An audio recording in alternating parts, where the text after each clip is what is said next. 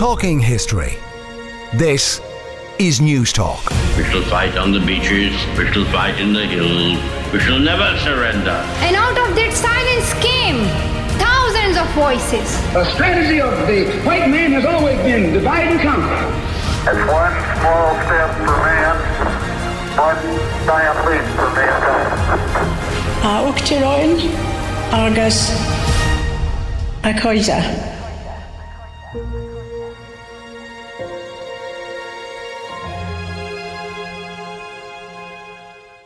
Good evening and welcome. We're talking history on Newstalk 106 to 108 with me, Patrick Geoghegan. In tonight's show, we're looking at the history of Bank of Ireland. On this, the 240th anniversary of its founding. And we'll be finding out about the highs and lows of its involvement in Irish history since 1973. And we'll also be exploring the old Parliament building at College Green in Dublin, because it's a hidden treasure in the centre of Dublin city. Beautifully preserved old Parliament room there of the old House of Lords, and we'll also be finding out how the Bank of Ireland came into possession of it and the wonderful job they've done preserving it and as its custodian over the past 200 plus years. You can email us your thoughts and views, talkinghistory@newstalk.com, and we'd love to hear from you.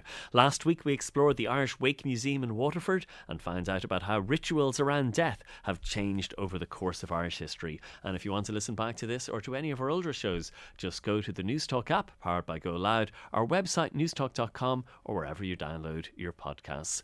Tonight's show is on the history of Bank of Ireland, founded in Dublin in 1783. We're also going to explore a hidden treasure in Dublin city centre, and that is the old Parliament building in College Green. The old House of Lords chamber is beautifully preserved by Bank of Ireland. The rest is in fact now a modern day bank, but we're going to find out about the history of that chamber as well and how it came into the possession of Bank of Ireland. And to help me talk about these issues and more, I'm delighted to welcome our panel of experts. John McGrath, the premises manager and custodian of Bank of Ireland at 2 College Green. Mick O'Farrell works at Bank of Ireland and is a published historian and is the author of 50 Things You Didn't Know About 1916, A Walk Through Rebel Dublin 1916, and 1916, What the People Saw. And last but by no means least, in-house guest Joe Lynam is the business editor here at Newstalk. But John, I'm going to start with you and a declaration that I know you about maybe 15 years, and I've been in the Bank of Ireland and in the old House of Lords many times with my students doing mock House of Active Union debates, you know, sometimes in when people are doing documentaries about the period, and it is just an incredible resource, isn't it? It's one of the hidden resources of Dublin, and part of my job is to make it even less hidden. So we're always very grateful to you, Patrick, and to many of the other institutions that from time to time come to us to use the House of Lords and indeed to celebrate the great historical resource that it is. It is, of course, very much an operating bank, and you know that has to be factored into all of the machinery and how things work in the building as from a day-to-day perspective. But seeing your students come in, and indeed the history of art students that come in from UCD and from Trinity and indeed from the University of Limerick History Department and all sorts of academic institutions is a real benefit. You know, when people ask me if they're visiting Ireland and they say, where should I go? And, you know, they have Kilmainham on their list and they have Dublin Castle, and they're wonderful, absolutely brilliant. If you want to know the history, I would definitely go to them. But I always tell them about the old House of Lords chamber, because it's free to get into. It's something that people don't know about. And also, as soon as you enter it, you're going straight back in time because it is perfectly preserved. Like, describe it to us. The 2 tapestries are there, the Battle of the Boyne, the Siege of Londonderry. It's the same 18th century chandeliers. You see the Speaker's mace from the old House of Commons. This is like you're transported back to the 18th century. Well, I'm very impressed, Patrick. I mean, it looks like you could actually do the tour yourself. But one of the things that I'm very happy to mention today is that during the COVID pandemic, of course, we were required and obliged to close the House of Lords. But as part of the 240th anniversary celebrations of the bank, we are restoring the access to the House of Lords from the beginning of July. So people will be able to come in every day between the hours of 10 and 12 to visit it. And I do hope that they will. As you enter the chamber, you may not immediately recognise it as being modelled on the Temple of Venus in Rome which is, of course, one of the most important religious buildings in the ancient city of Rome. But Edward Lovett Pearce, when he was designing it, took the niche from the Temple of Venus in Rome and then reimagined what the temple might be like. So it wouldn't be the first time the politicians have tried to invoke the Almighty in their deliberations, but making the chamber like a temple was a very deliberate act. It's broken into 3 separate sections: the Holy of Holies, or the place where the throne of the Kingdom of Ireland would have sat, also a large statue of King George III, which of course, as you know, is now in Maynooth University. There's then a large section in which the 2 tapestries exist, made in 1736 in Dublin, in Chapel Izzard. 2 very fine tapestries. Really, they're depicting the Battle of the Boyne and the Siege of Derry as a party political broadcast, really. And then there's a small section at the back called the Bar of the House of Commons, where you can see the Charter of Bank of Ireland from 1783. So that's a pen picture of really what it's like. You did mention the mace of the Irish House of Commons. I don't quite know how to put this, but that was, of course, acquired by John Foster, the last Speaker of the Irish House of Commons, just immediately after the Act of Union. He transported it, perhaps under the cover of darkness, to his home in Molesworth Street, and by descent it eventually ended up with his grandson, the Viscount Mazarine, who, for reasons best known to himself, decided he would sell it in 1936 in London. And so it's a very interesting tie-in with the Irish state, actually, because when it became known that the mace was coming up for sale, the Irish government decided that they would telegraph the minister or the ambassador in London and ask him to trot along to Christie's, and authorised him to pay £3,000 to recover the mace for the state. Unfortunately, he didn't actually speak to their bankers at the time, who were Bank of Ireland, and we had decided that we would also try and acquire the mace for the good of the national patrimony.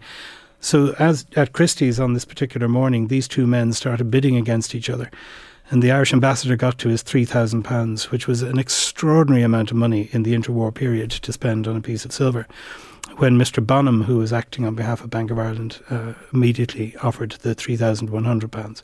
The 2 men were carried into the street by the crowd that were there. Such was the excitement around this enormous outlay.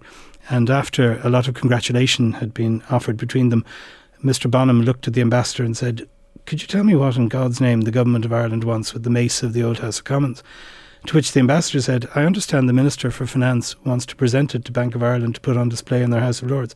So it's not exactly what you might call the greatest return to shareholder value story, but it is a very important lesson in why you should always discuss any significant outlay with your bankers. And John, why is the House of Lords still there? Like, why wasn't it destroyed? And, you know, when, like, it was the old Parliament. After the Act of Union, the Parliament moved to London. Bank of Ireland purchased it in 1803 for, I think, £40,000. But, you know, the story that I always heard was that a condition of the sale was that it had to be destroyed. Now, I don't know if that is true, but that it had to be destroyed, so that the House of Commons chamber was completely gutted. But it seemed that they just, or so the story goes, that they completely forgot about the House of Lords, and it lay idle for a century, and then they thought, oh, this could be good. Mick and I have had many an argument over this over the years, but no less an eminent historian as Lecky, in his History of Ireland, states that he had researched the papers surrounding the sale of the Bank of Ireland, and that the Lord Lieutenant, in a letter, a draft of a letter to Mr. Pelham, who I think was the Chief Secretary for Ireland at the time, he suggested in that draft letter that should the Parliament building be sold to the Bank of Ireland, that it was his strong recommendation that the Commons and the Lords should be disassembled in order to make it impossible for them to be used as a Parliament in the future. Now, that's a draft letter. We have no idea if it was ever sent. We also know that the Lord Lieutenant came and laid the foundation stone for the adaptations to the bank in 1804. He would have noticed that the House of Lords hadn't been rendered incapable of being used, and no mention was made thereafter. So it's my strong contention, in fact, that there was no secret clause. And besides, in a separate letter, Pelham states that he had been informed that the bank had already decided that they were just going to plough on and adapt the building for use as a bank. But I think there's also another aspect to this, and we often forget that bankers certainly in the 20th century, were looked upon as being trade. So whereas the aristocracy of Ireland would have had to have come to the bank to mortgage their estates in order to keep their lifestyles going, the House of Lords was something that was closed off to the ordinary people of Ireland. And so when it became useful to us as a boardroom, it was just simply the practicality of it being a very large room in which the court of the bank could meet on a weekly basis. And that's why it survived. The other story that's always told is that the Provost of Trinity wanted to buy the building so that it could be used as lecture halls and lecture theatres, but that they were worried that the students would be getting into fights with the traders on the streets. And the Provost, I think it was Thomas Ellerington, suggested building tunnels underneath, but in the end the government didn't go for that and they went for the bank. Yes, no, it's very interesting actually. The tunnel discussion comes up very regularly, and quite a number of people will from time to time come in and ask if they could see the tunnels that lead down to the quays at the Liffey or that lead up to Trinity College and so on. But when the Lewis works were being done, they did a lot of ground radar work, and I'm sorry to say there are no tunnels radiating anywhere from College Green. But yes, you're quite right. The college was looking at moving in for lecture halls. I'm not entirely sure that the students had covered themselves with glory when it came to the Parliament in the previous years. So I suspect that the government chose a slightly more sober organisation to take over, and that might be the reason behind that. Mick, I'll ask you later about some of the things in the archives and some of the governors and so on, but given that you are an expert on 1916 and we've had you on the show talking about 1916, are there 1916 connections with the bank, with the staff, and with, I know it wasn't an occupied building, but what did 1916 mean for it? Well, on the surface of it, at a shallow reading of it, the bank had nothing to do. The Bank of Ireland building in College Green had nothing to do with the rising. There was no activity there. It wasn't occupied, as you say. It wasn't attacked. But there's obviously, since it's in the centre of Dublin and the rebellion happened largely in Dublin, it couldn't help but be involved to some degree. So one of the interesting things is that it might actually have been damaged during the rising by a single bullet, which is myself and John are still looking for the evidence of that. But a Trinity student, Michael Taff was his name, wrote in his memoirs that he had gone up on the roof of the entrance to Trinity College, and when he went up there just to have a look during the rising, because he was curious, there was a officer training corps member, a cadet up there with a rifle, and when he saw Michael Taff coming up, he said, "Thank God, I need to use the toilet," thrust his rifle into his hands and then went downstairs without saying any more. So Taff was left there with the rifle, and in his own words, he held the rifle as if to fire it and then just got a bit bored and was looking around and accidentally pulled the trigger. And he said he noticed a white puff of something on the other side of the street, and he thinks he probably hit the balustrade of College Green, Bank of Ireland, with a bullet. Now, the finding that bullet hole is a bit like a needle in a haystack, but someday we might try and track it down. But some notes were returned to the bank in the months after the rising, and they were described as having been destroyed in the GPO, so they had to be replaced. And one of the other funny anecdotes about the rising is, in some of the notes, some of the board director meeting notes after the rising, it was noticed that a particular employee called Isaac Kelly hadn't turned up for work with no excuse given, and nothing more is heard from him that I've been able to find yet in the archives. But when you look in the Sinn Féin Rebellion handbook, you can see in the prisoners lists there's an Isaac Kelly, and he lists his occupation as bank clerk. So that probably excuses him. I don't know. I don't yet know whether he actually went back to employment or not. But one of the sadder stories relating to the bank on the rising is one of our employees, Richard Waters. I think it was on the very first day of the rising, the 24th of April. He was a passenger in a car that was approaching Mount Street Bridge. And I don't think they were asked to halt. I think just there was a lot of firing around, and he was shot dead. Richard Waters died. I think, Mick, if I remember that story correctly, he was coming from Dunleary, I think, and had taken a lift in a car with a friend of his. His friend was a uniformed officer in the army, yeah. And as they came over Leeson Street Bridge, I think it was, one of the snipers in that area saw an officer in the car, shot at him, missed, and hit the bank official. Yeah. Joe, let's go back in time 240 years then. So the bank was founded in 1783. Its first premises, of course, were in College Green. That was the Parliament then at the time, but it was at Mary's Abbey in Dublin. And I suppose if you were to look at the big picture in terms of the history of the bank, what did it represent in the 18th century? What did it represent in the years afterwards? I suppose, what was its place in Irish history? I suspect Bank of Ireland was the Anglo-Irish ascendancy bank. It belonged to the wealthiest landowners and it catered for their needs. I did get a sense, though, that they pivoted fairly quickly in 1922 and became the official banker for the new Free State government. Which shows a degree of flexibility in terms of their political aspirations. But I suppose that makes sense. If you're a shareholder and you're based in Ireland and you're called Bank of Ireland, you need to roll with the times. John made reference to the wonderful tapestries, which are very much anti-Irish independence, put it that way. But yeah, the bank worked for wealthy farmers, wealthy landowners, the commercial section of the Irish society, all the way up to when it merged with the various other banks in the 1960s and then became a kind of very generic bank in terms of catering for all types of Irish society. And by the time 1970s came about, no one really knew what the progeny of Bank of Ireland is. It has a governor. It doesn't have a chairman of a board. It has a court. This is all very similar to the Bank of England in the UK, which is the official central bank. And again, Bank of Ireland was mooted to become the Central Bank of Ireland.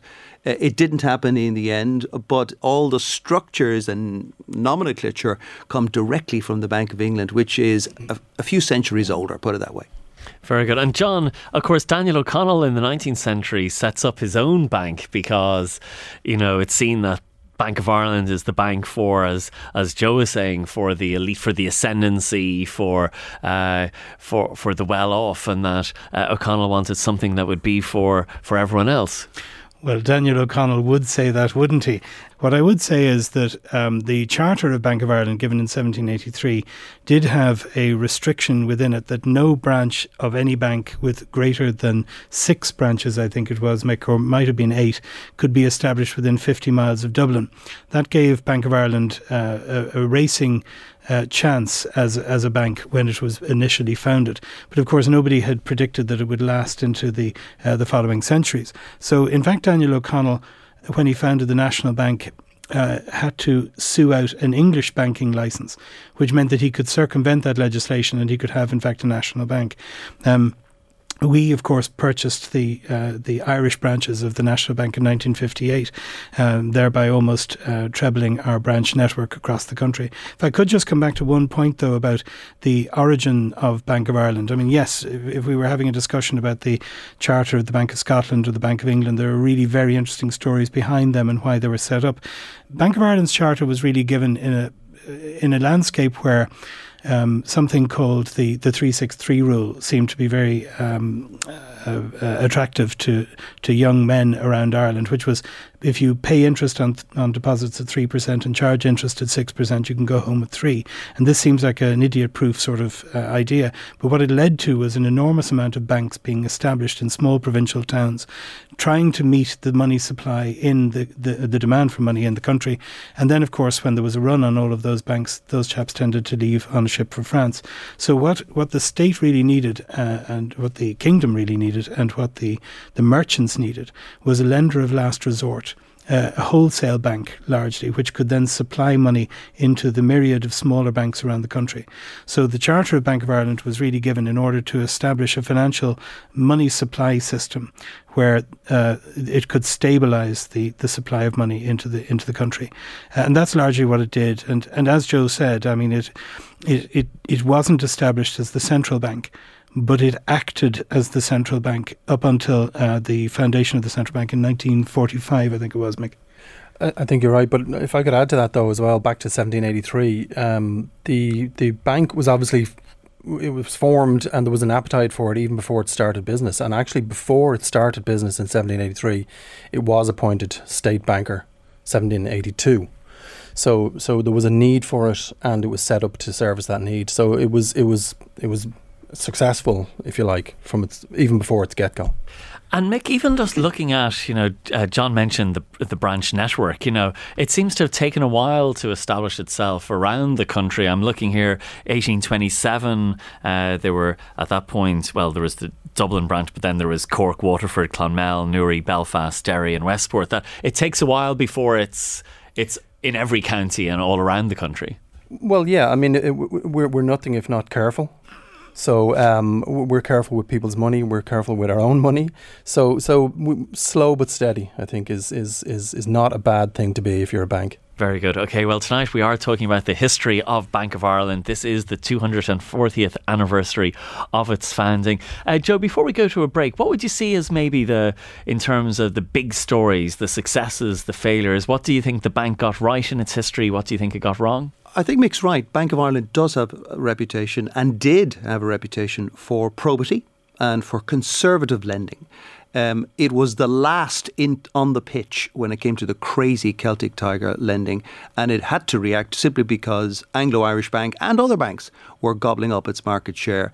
And it didn't really want to do so, but shareholders basically saw their lunch being eaten and said, listen, we need to get into this crazy lending to developers, which ended up with Bank of Ireland, like the other banks, being all but swallowed up by taxpayers and bailed out by the state.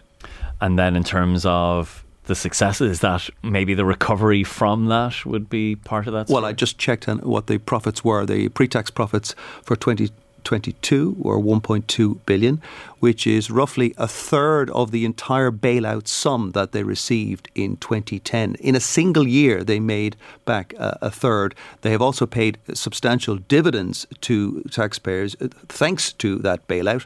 And in that respect, they have come out very quickly from the pandemic, very quickly from a bailout. And you could say the taxpayer even made a profit. I would just add to that, yeah. I think we were bailed out to the tune of 4-something billion, and we repaid back 6-something billion. So I think, yeah, slow but steady. I'd go for that one every time. Okay, the same way it was in the 18th century is the same way it is in the 21st century. Okay, we'll take a quick break now. When we come back, we'll go through the archives, look at the governors of the Bank of Ireland and find out more about its history over the past 240 years. Stay with us here on Newstalk. Well, welcome back. We're talking history, and tonight we're talking about the history of Bank of Ireland. This year is the 240th anniversary of its founding, and I'm delighted to be joined in studio by John McGrath, the premises manager and custodian of Bank of Ireland at 2 College Green.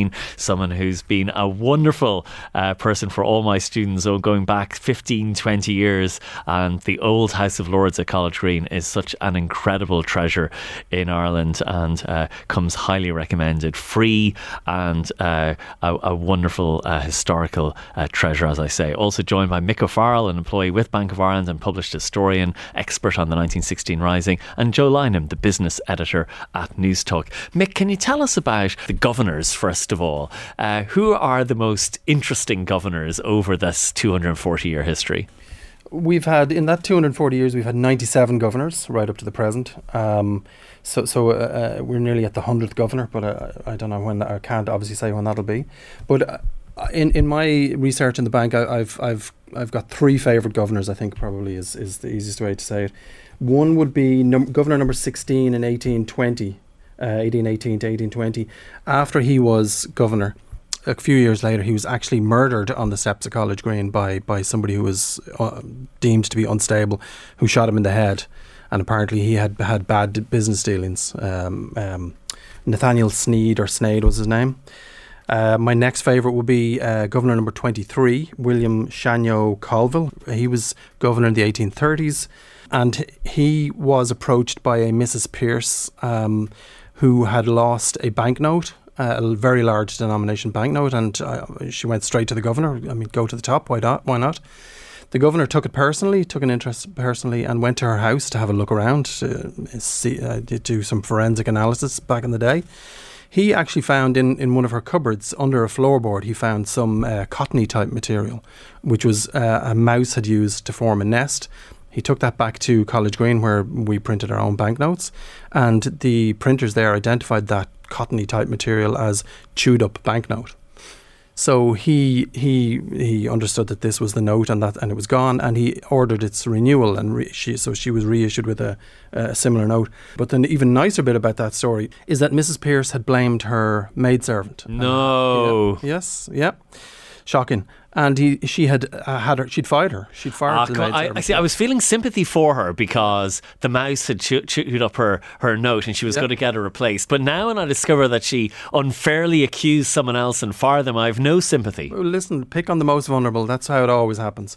But the reason that this particular governor is one of my favourites is because he insisted that one of the terms of conditions for getting her banknote back was that the servant would be reinstated. So servant got her job back, and Mrs. Pearce got her money back. So that's a good one. But I suspect now the bank wouldn't accept that as an excuse. A mouse ate my banknote. I'd like to see where on the form you could fill that in. Yeah, that would be interesting. Yeah. My dog ate my homework.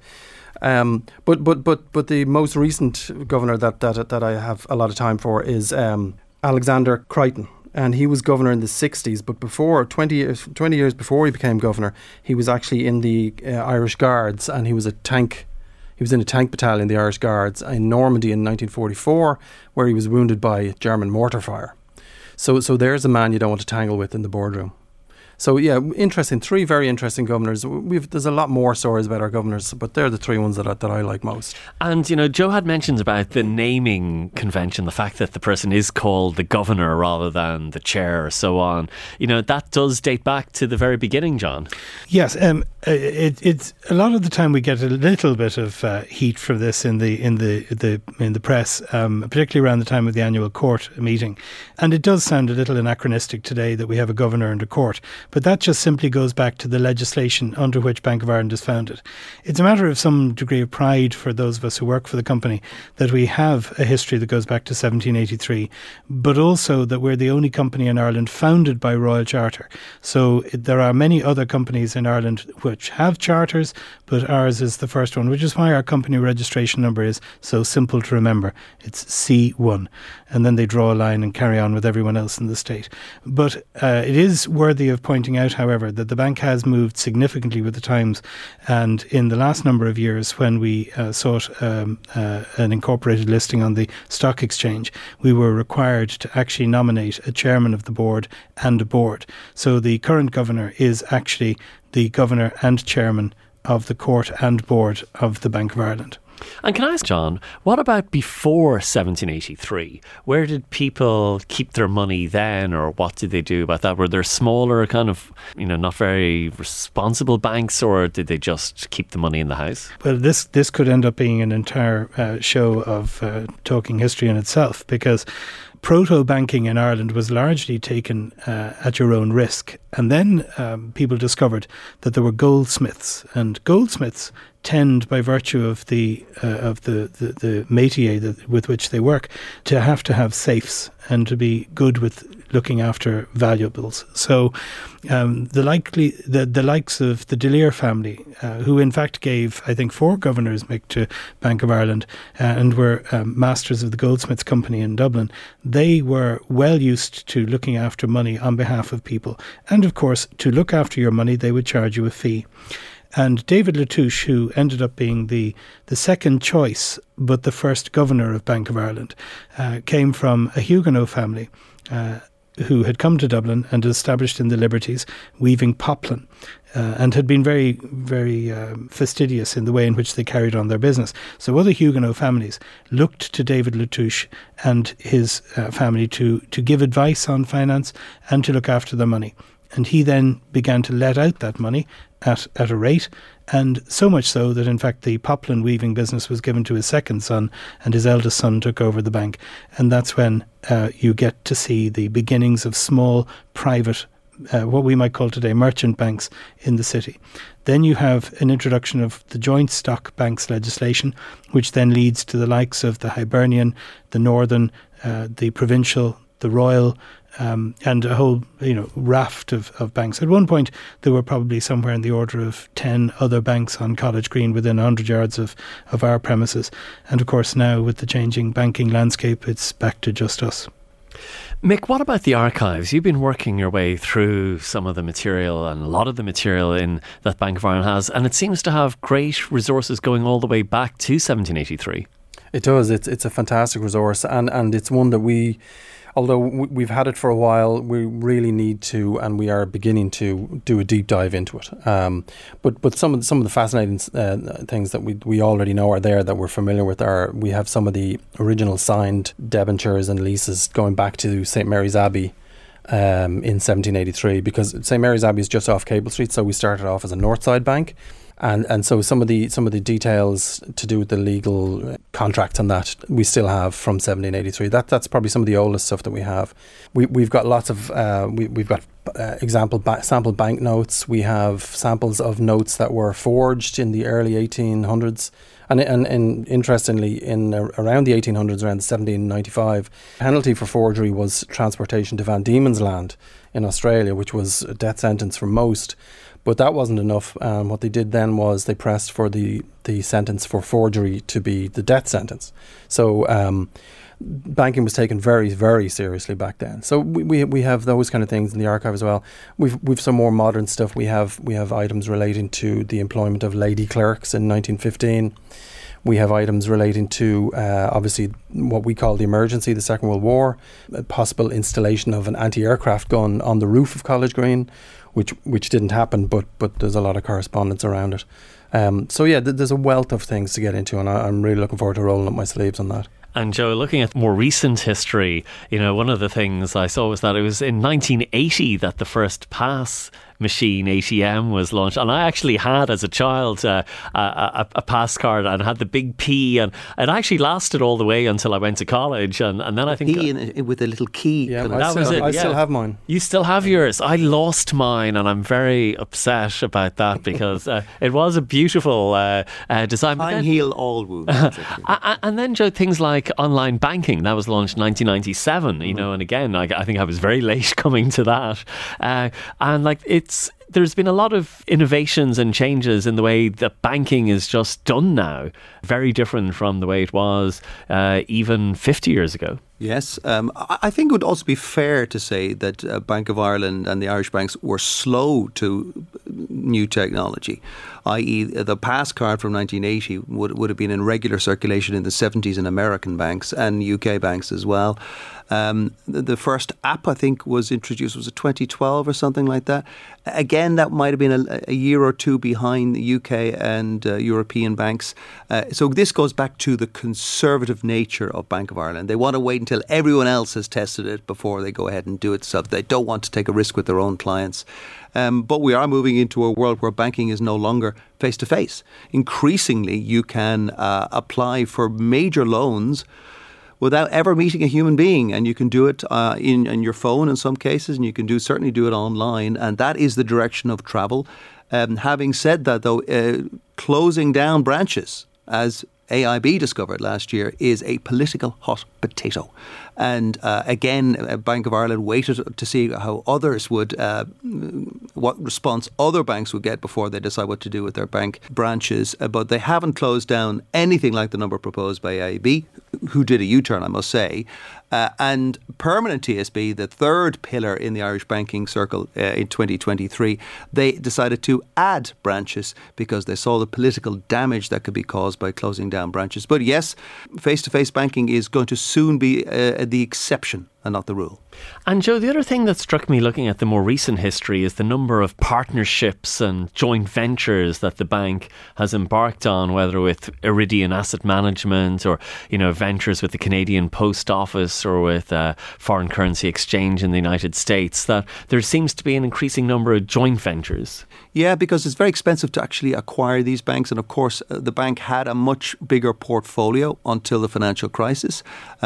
Bristol and West was their major footprint in the UK. It was the 9th biggest building society when it was bought. Iridium in the States, of course, they had Chase de Vere at one point as well. So in other words, after the financial crisis, all bets were off. They were ordered by the European Commission to sell off their stakes in ICS and other building societies that were part of Bank of Ireland Group. And to focus on stick to the knitting, to focus on Irish domestic market. And if your bank is called Bank of Ireland, it's difficult to say if you're in Poland or in Britain that your bank should be taken seriously as a player. That's why they prefer these joint ventures. They provide a lot of the banking services for Royal Mail in the UK. And Joe, I'm just wondering, will there ever be a kind of an EU bank, a European bank, so that therefore it doesn't matter whether you're in Ireland or in Spain or in Italy or whatever, you can just use go in, it'll all be in the same thing. And given that we're travelling more and working in different places, that it could make things an awful lot easier. There should be. A single market should have no barriers whatsoever, but the single market is not complete. It is not finished at all. Why is it that last year Irish mortgage holders were paying twice as much as the EU average and 3 times as much as Luxembourg? Now, I wrote to the Luxembourg regulator and said, why can I not apply for a loan with you in Luxembourg?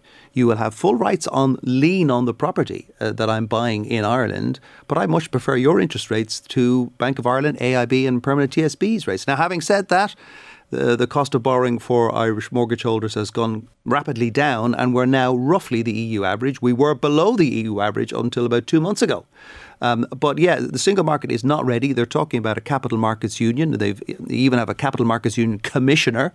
But he and she haven't done the job when it comes to enabling a full cross-border banking situation.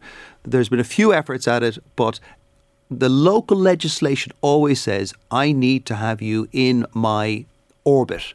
Mr. Luxembourg Bank, Mr. Polish Bank, Mr. Italian Bank, you need to be physically in my orbit, and I don't want you having a lien on my property unless you have a country manager who's very senior that I can talk to every day in the Central Bank of Ireland. John, there's also very interesting connections with the military history of Ireland when you look at the bank. And even when you go to College Green, like there are, what are they, kind of like replica cannon outside? Oh gosh, no, there's nothing replica about those, I can tell you. Well, Bank of Ireland, when it moved to the College Green premises, realised that it needed, in a landscape that had no police force at the time, of course, because the Robert Peel hadn't introduced the Act in Ireland, I think, until 1809. So institutions such as Trinity College, Bank of Ireland and so on were allowed to raise their own corps of yeomanry. And Bank of Ireland had a corps of troops standing at a strength of somewhere around about 130.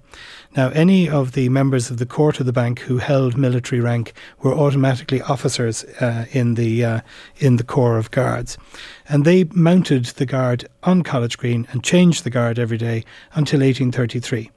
There is a documented and rather amusing story that one of the, shall we call them Ruperts, the officers in the Corps, decided that they would parade the troops up to the Phoenix Park and they would put on a display, and all of the finery of Dublin turned up to see this, and there was lots of marching around and lots of saluting, and at the very end a volley of shots was to be fired, but clearly blanks. Unfortunately, the officer in charge didn't give the order to remove the ramrods from the Brown Bess muskets, and so when the troops fired, suddenly all of these ramrods like arrows came shooting across towards the spectators. And it was decided at that point that perhaps the bank having its own troops was not necessarily a good thing.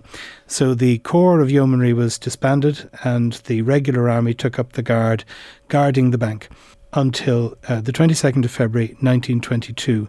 And if you go on to YouTube and go to the Pathé News Reel section, you can find a video of the Irish Army coming into College Green to take up the picket guard in the front piazza. Now, we weren't, and we aren't, a state-run bank, and we're not a state building, but the military in Ireland and the government saw that it was a systemically important building that required extra care and attention and guarding, and that's why the army were provided. The Irish Army remained on duty until 1946, and interestingly, in the archive, Mick and myself have just recently discovered protracted correspondence going back to when the Duke of Connaught was the head of the army in Ireland, where the army were regularly writing to the bank asking if they could reduce the number of soldiers on guard.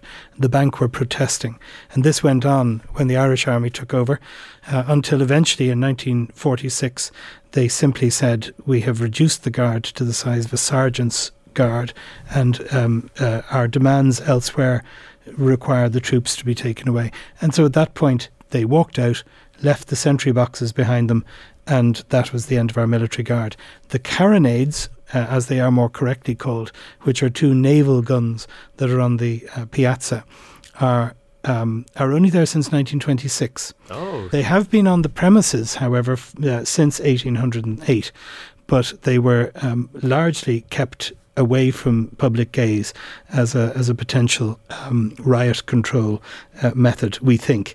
They were discovered by Governor Henry Seymour Guinness in 1926, and he thought that they would look particularly attractive out in the front yard. They're a short muzzled naval cannon designed to have a very wide choke and produce a lot of noise and smoke, but not necessarily do a lot of damage.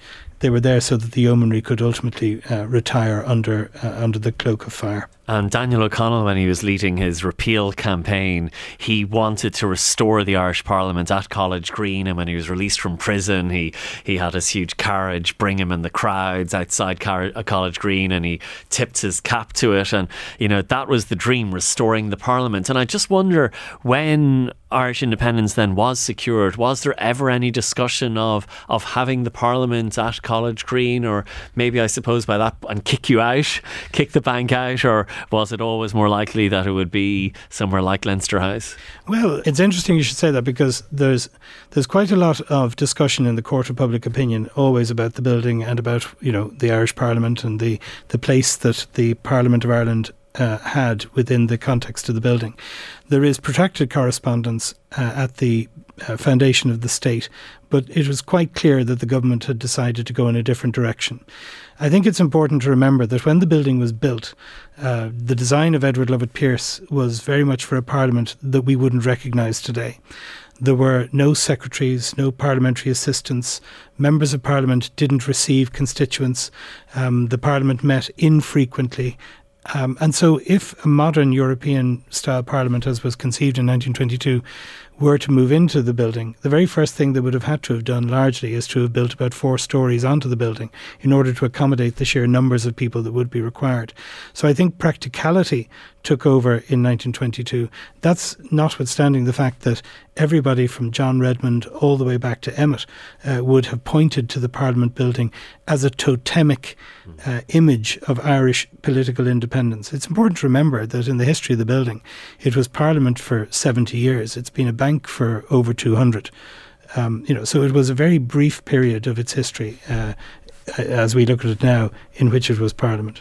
It was built for the needs that were there in the 1720s, 30s.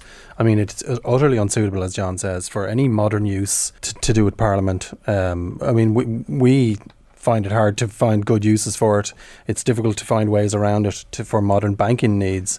So for parliamentary needs, no. But I mean, it is totemic, as John says, it's smack in the heart of Dublin, and it looks fantastic. And it's interesting to look back to any historical documents or books about any periods in Irish history. And Bank of Ireland and College Green is the centrepiece. It's the logo. It's what people use as a backdrop for all sorts of things. Presidential visits.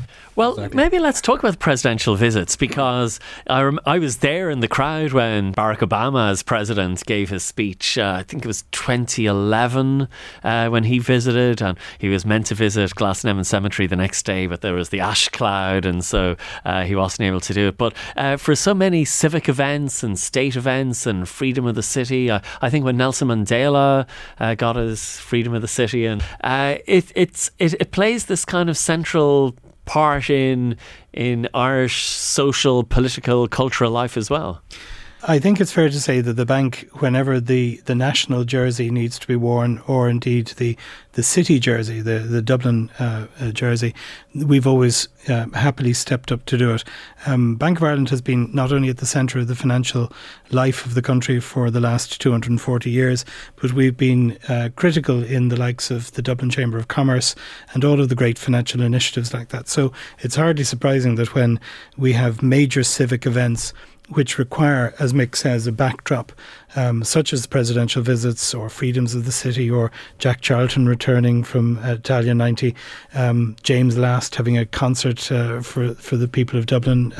There's just, it lends itself to that. The New Year's Eve concerts that we've had there over the years, we've always been very keen to bring people in, and that remains very much the view that we take. I mean, it's possibly down to something of a happy accident, in inverted commas, that we have the piazza in front of the building. If there was no piazza, things would be very different. It's the perfect open air amphitheatre for these kind of things to be displayed. So as I say, happy accident, but we're delighted that it's so. Okay, well, we're going to take a quick break now. When we come back, we'll be finding out more about College Green as this wonderful historical resource, the history of Bank of Ireland on this, its 240th birthday, and the future of the bank as well. So stay with us here on Newstalk. Welcome back. We're talking history, and tonight we are I suppose, commemorating, perhaps even celebrating the 240th anniversary, the 240th birthday of Bank of Ireland. And we're also exploring just what a wonderful historical treasure and resource the old House of Lords building, the old Parliament building, is at 2 College Green in Dublin. I'm delighted to be rejoined by my panel: John McGrath, the premises manager and custodian of Bank of Ireland at College Green; Mick O'Farrell, employee with Bank of Ireland and published historian; and Joe Lynam, the business editor at Newstalk. Now, John, I have been really singing the praises of College Green as a wonderful historical treasure, somewhere where tourist visitors, even Irish people who just aren't aware of it, should really pop in. What are the times that people should turn up? Well, I'm very grateful that you should have such a consideration, because one of the things that we don't want to do is to have our regular business at College Green, because it is very much an active and a daily bank for both business banking customers, personal customers, and when particularly large walking tours arrive, it can be a little bit of a challenge to bring them through in a safe way for everybody concerned. So the bank has committed to an opening between 10 and 12 on a daily basis for people who wish to come in and to self-guide around the House of Lords, which is the non-banking, publicly accessible part of the building.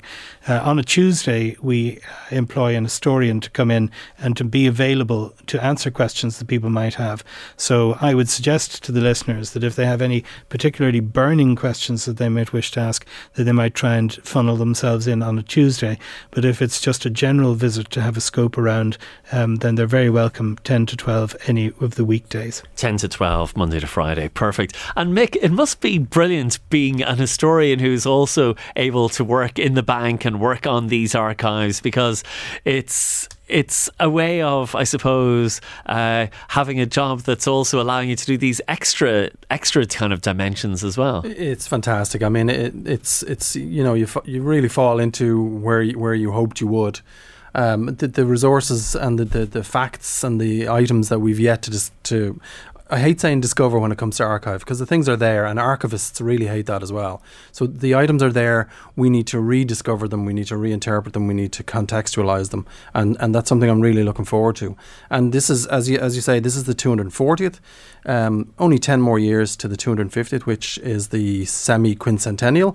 And so by the time that rolls round, we hope to have done a lot more diving and found a lot more interesting things. Could you be tempted or persuaded to write the history of Bank of Ireland for that 250th anniversary in 10 years' time? Well, one of my personal rules is never turn down a commission.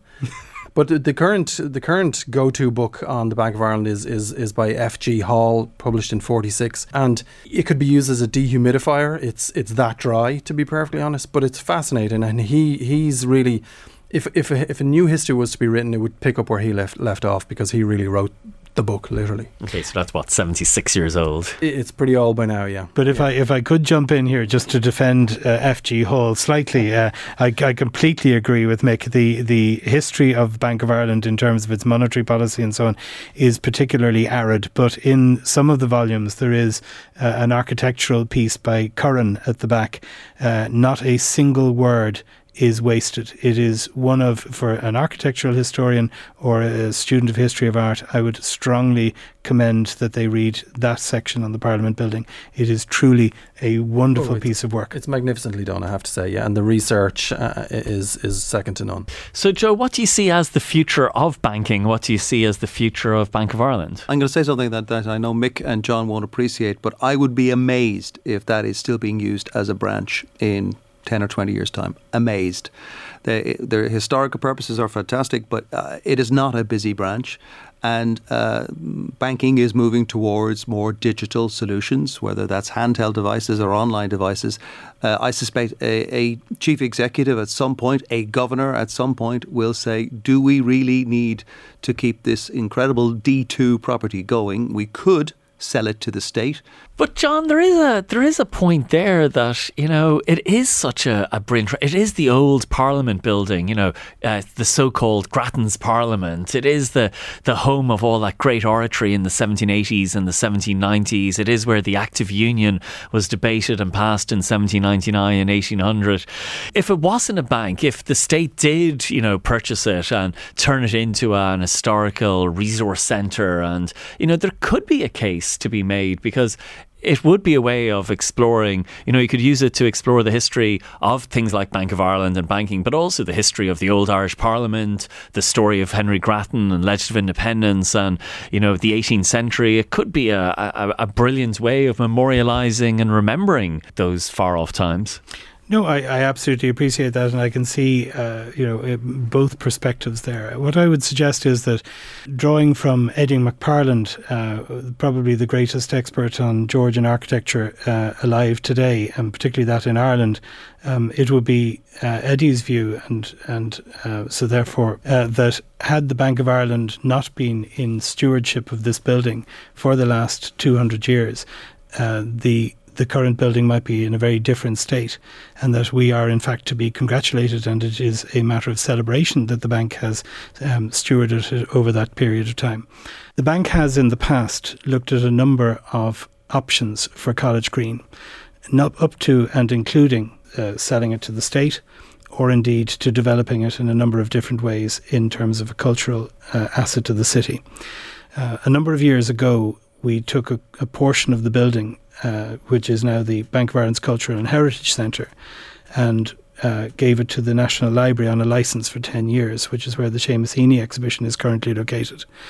I would be very surprised with Joe if that particular arrangement with the state didn't continue after that 10-year licence period. And I think that is probably where the bank's appetite for the future lies, insofar as I'm in a position to know what that is. The danger is you could put millions into creating a historical resource, and then it mightn't get the numbers, whereas Dublin Castle and Kilmainham, you know, they span a number of centuries, but they also have that crucial 1916 connection and War of Independence connection. And maybe it does work better as this kind of almost secret treasure. You go through the door and you're transported back to 1799. You can almost see the Earl of Clare there, you know, ranting on about Catholic emancipation or something. And it is very much, there's something magical about the fact that it is kind of hidden away. We are the custodian of the building and the history of the building, and we will do our best to make sure it's preserved, including, as I'm sure you're aware, the €36 million investment that we're starting on, I think towards the end of this year, to preserve and retain and improve. So we're continuing our job of custodian. There are 167 other branches in the branch network, and we are celebrating this year our 240th anniversary of the foundation of Bank of Ireland. I think it's also very interesting that in a lot of towns in Ireland, when you rumble through them, it's quite often that one of the most impressive buildings in some of them happens to be a bank. Maybe not necessarily our bank, but it is a bank. It's a very important aspect of Irish life, I think. Okay, well, my thanks to my panel of experts for joining me tonight to celebrate 240 years of banking in Ireland. My thanks to John McGrath, the premises manager and custodian of Bank of Ireland at 2 College Green in Dublin, Mick O'Farrell, historian and employee with Bank of Ireland, an expert on the 1916 Rising, and Joe Lynam, the business editor here at Newstalk. Well, that does bring us to the end of another edition of Talking History. My thanks to my producer Marisa Sullivan and to Peter Malloy on sound. We've got more debate and discussion next week, so hope you can join us then. We've been Talking History. Good night.